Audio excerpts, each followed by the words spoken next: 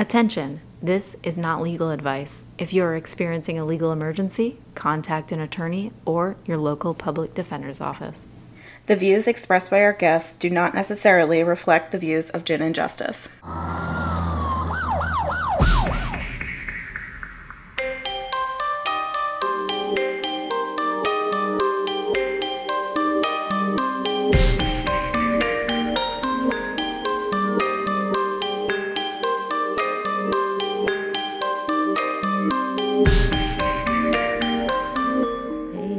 About justice. Hey, I'm Justine. And I'm Amanda.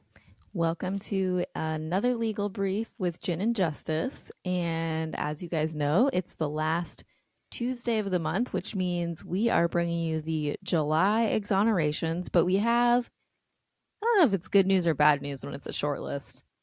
I think it's bad. Because we know there's however, more. I'm hoping that maybe some will get added at the end of the month that we didn't know about. There we go. And we'll just add them to August. Yeah. You'll hear about them next month. Before we get into the exonerations, speaking of court processes and appeals and all of that stuff, I was just reading an article, and it's called Georgia Supreme Court Overturned a Prominent Attorney's Murder Conviction. Prosecutors now want to retry him. It's a CNN article by Jameel Lynch and Christina Maxaris. Hopefully that's pronounced right. Essentially, it just talks about this. He was an attorney and he was charged with killing his wife. Essentially, he was sleeping in the backseat of the vehicle. Firearm. She was in the driver's seat. Firearm. What? Hang on. Was he was sleeping in the backseat of the vehicle? Yeah, it doesn't give too much information. I don't know if they were like, right? I don't know if they were like traveling or something, because then that's not really weird. Okay. Yeah. But so I don't really have any information on. Sorry. So basically it says that the shooting was an accident. Well, what he alleges is that the shooting was an accident and that the gun, which was on his lap while he was sleeping in the backseat, fired after he was abruptly awoken. And so that was his side of things.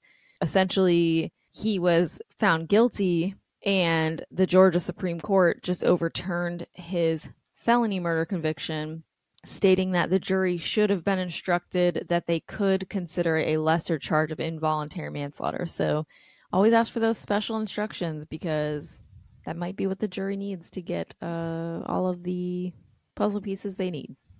Yeah. So anyways, this was about how it was overturned, and the prosecutor's office said they believe it was erroneously overturned. They plan to retry him for aggravated assault with a deadly weapon, possession of a firearm during the commission of a felony, and felony murder.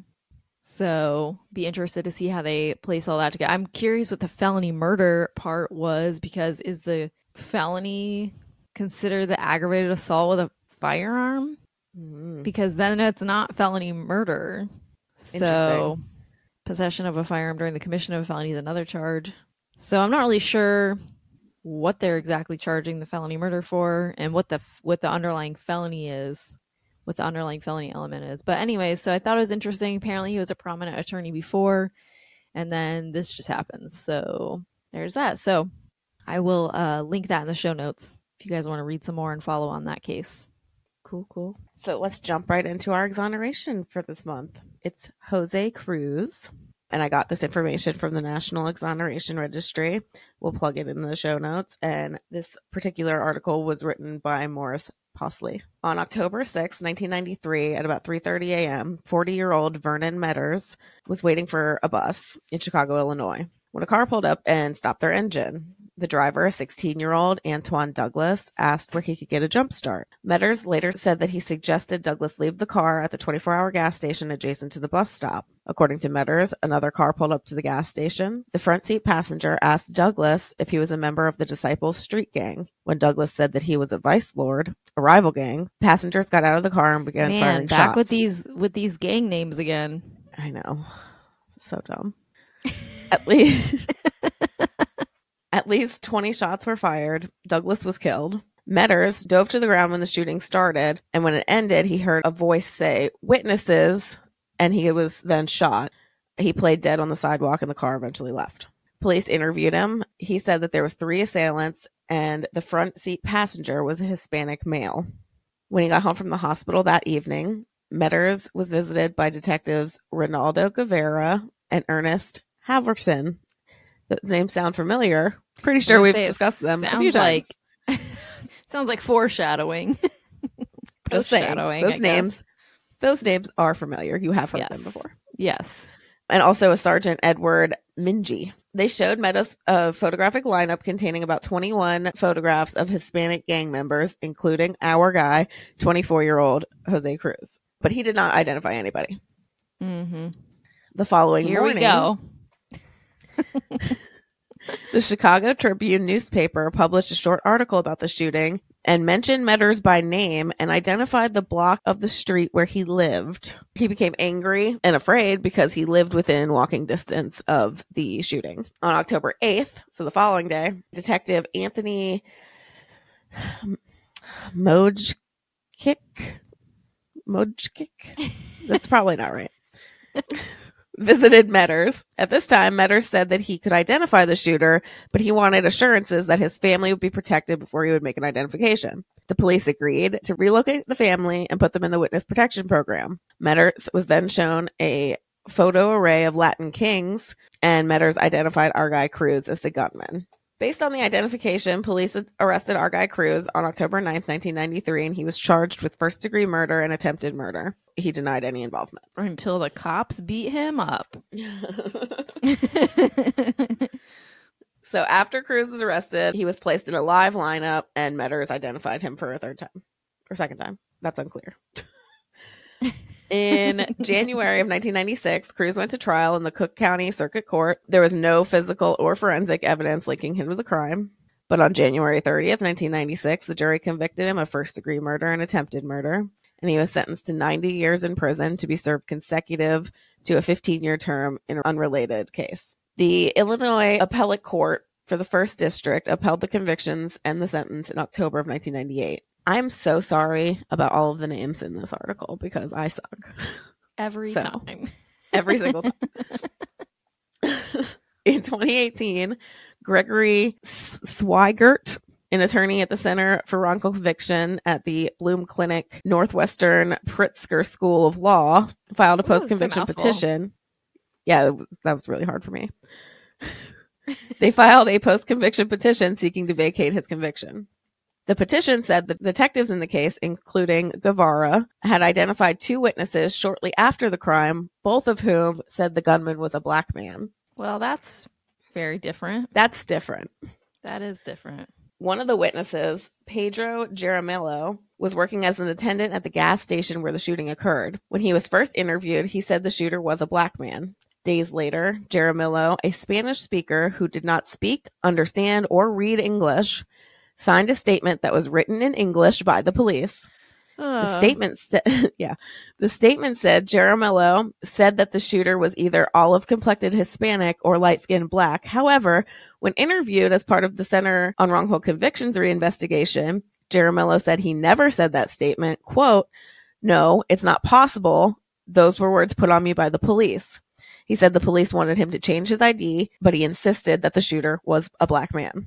Wow. Jaramillo said that he was pressured by Guevara to sign a statement and that Guevara wanted to force Jaramillo to testify that the shooter was Hispanic. He said that Guevara wanted him to pick out the wrong person, wanted him to pick Cruz as the gunman. In the end, Jaramillo's supervisor found an attorney to represent him to keep Guevara away from him. That's crazy. You shouldn't have to do that to keep the police away from you. And then there was Evan Rios. He was a witness at the shooting. At the time, he had told the police that the car had black males. Rio told the Center of Wrongful Conviction that he gave his contact information to the police and was never contacted again. Sounds about right. Yeah. The petition said that Cruz's trial defense attorney never contacted Jaramillo or Rios to interview them as potential defense witnesses. Now, this is where it gets real interesting.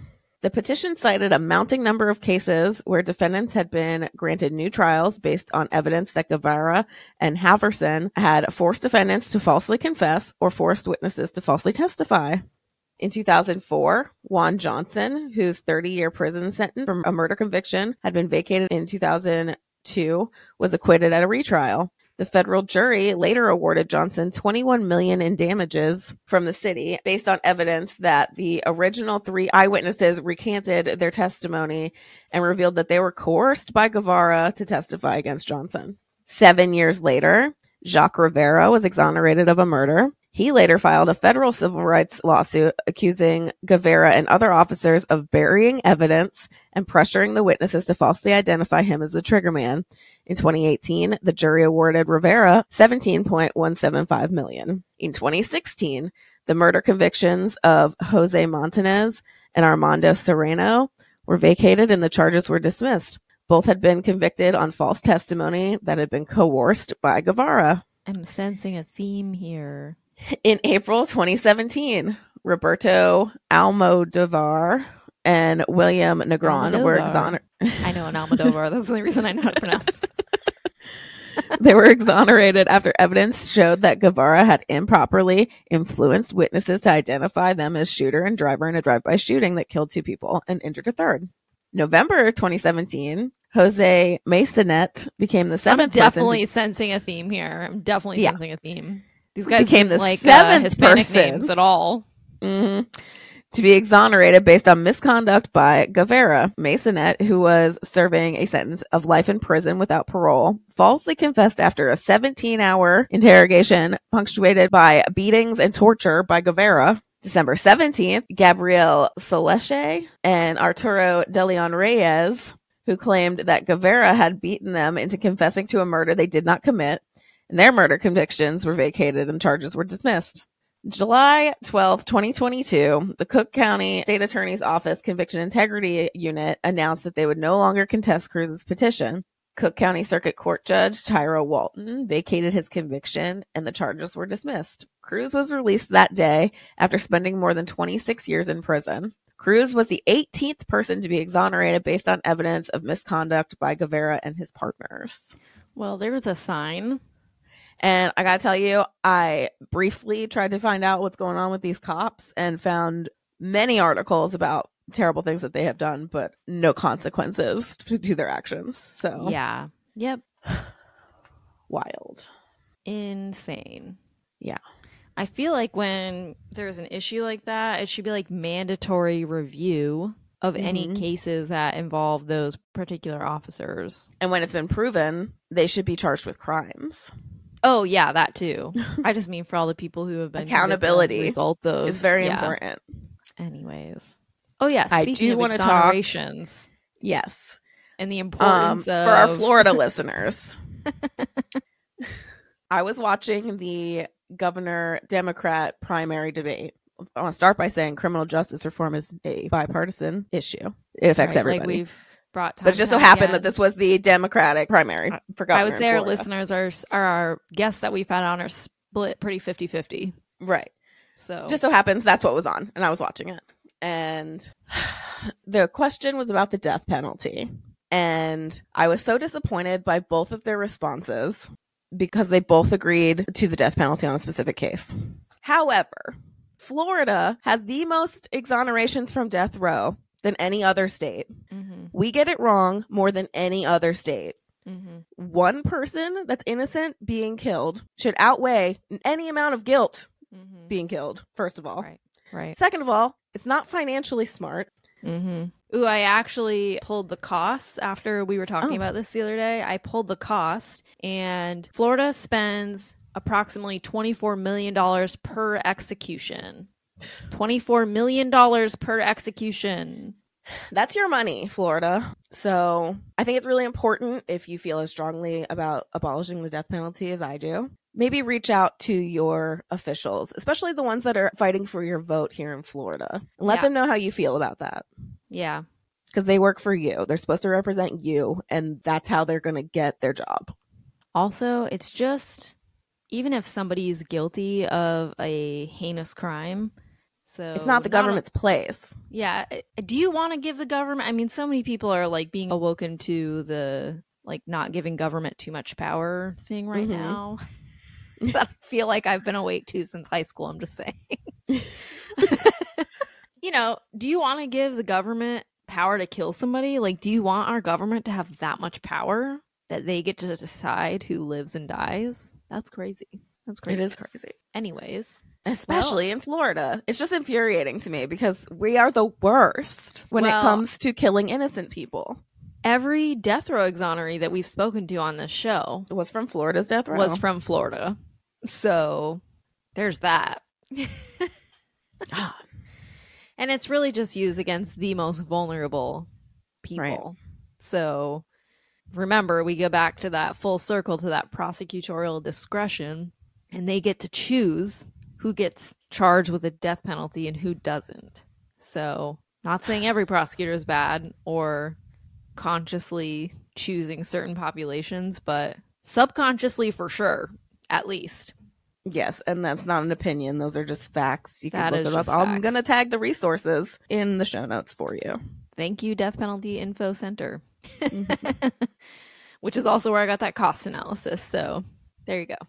Before we go, yes, like us on social media, follow us, leave us reviews, please. And don't forget to tune in next week. We talk to a former prosecutor. She is super cool. She used to work in New York City sex crimes. It was so nice to finally get that other perspective. And it's actually amazing how much we have in common with what we do with our jobs. So don't forget to tune in next week.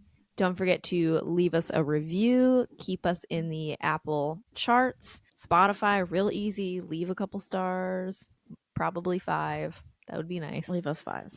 If you're going to go and do 5. It. Just... All right, guys. We'll see you next time on Gin and Justice. Bye. All editing for Gin and Justice done by Gin and Justice Podcast. Artwork by Justin Cardone. Photography by Kimber Schwakey. We'll see you next time on Gin and Justice.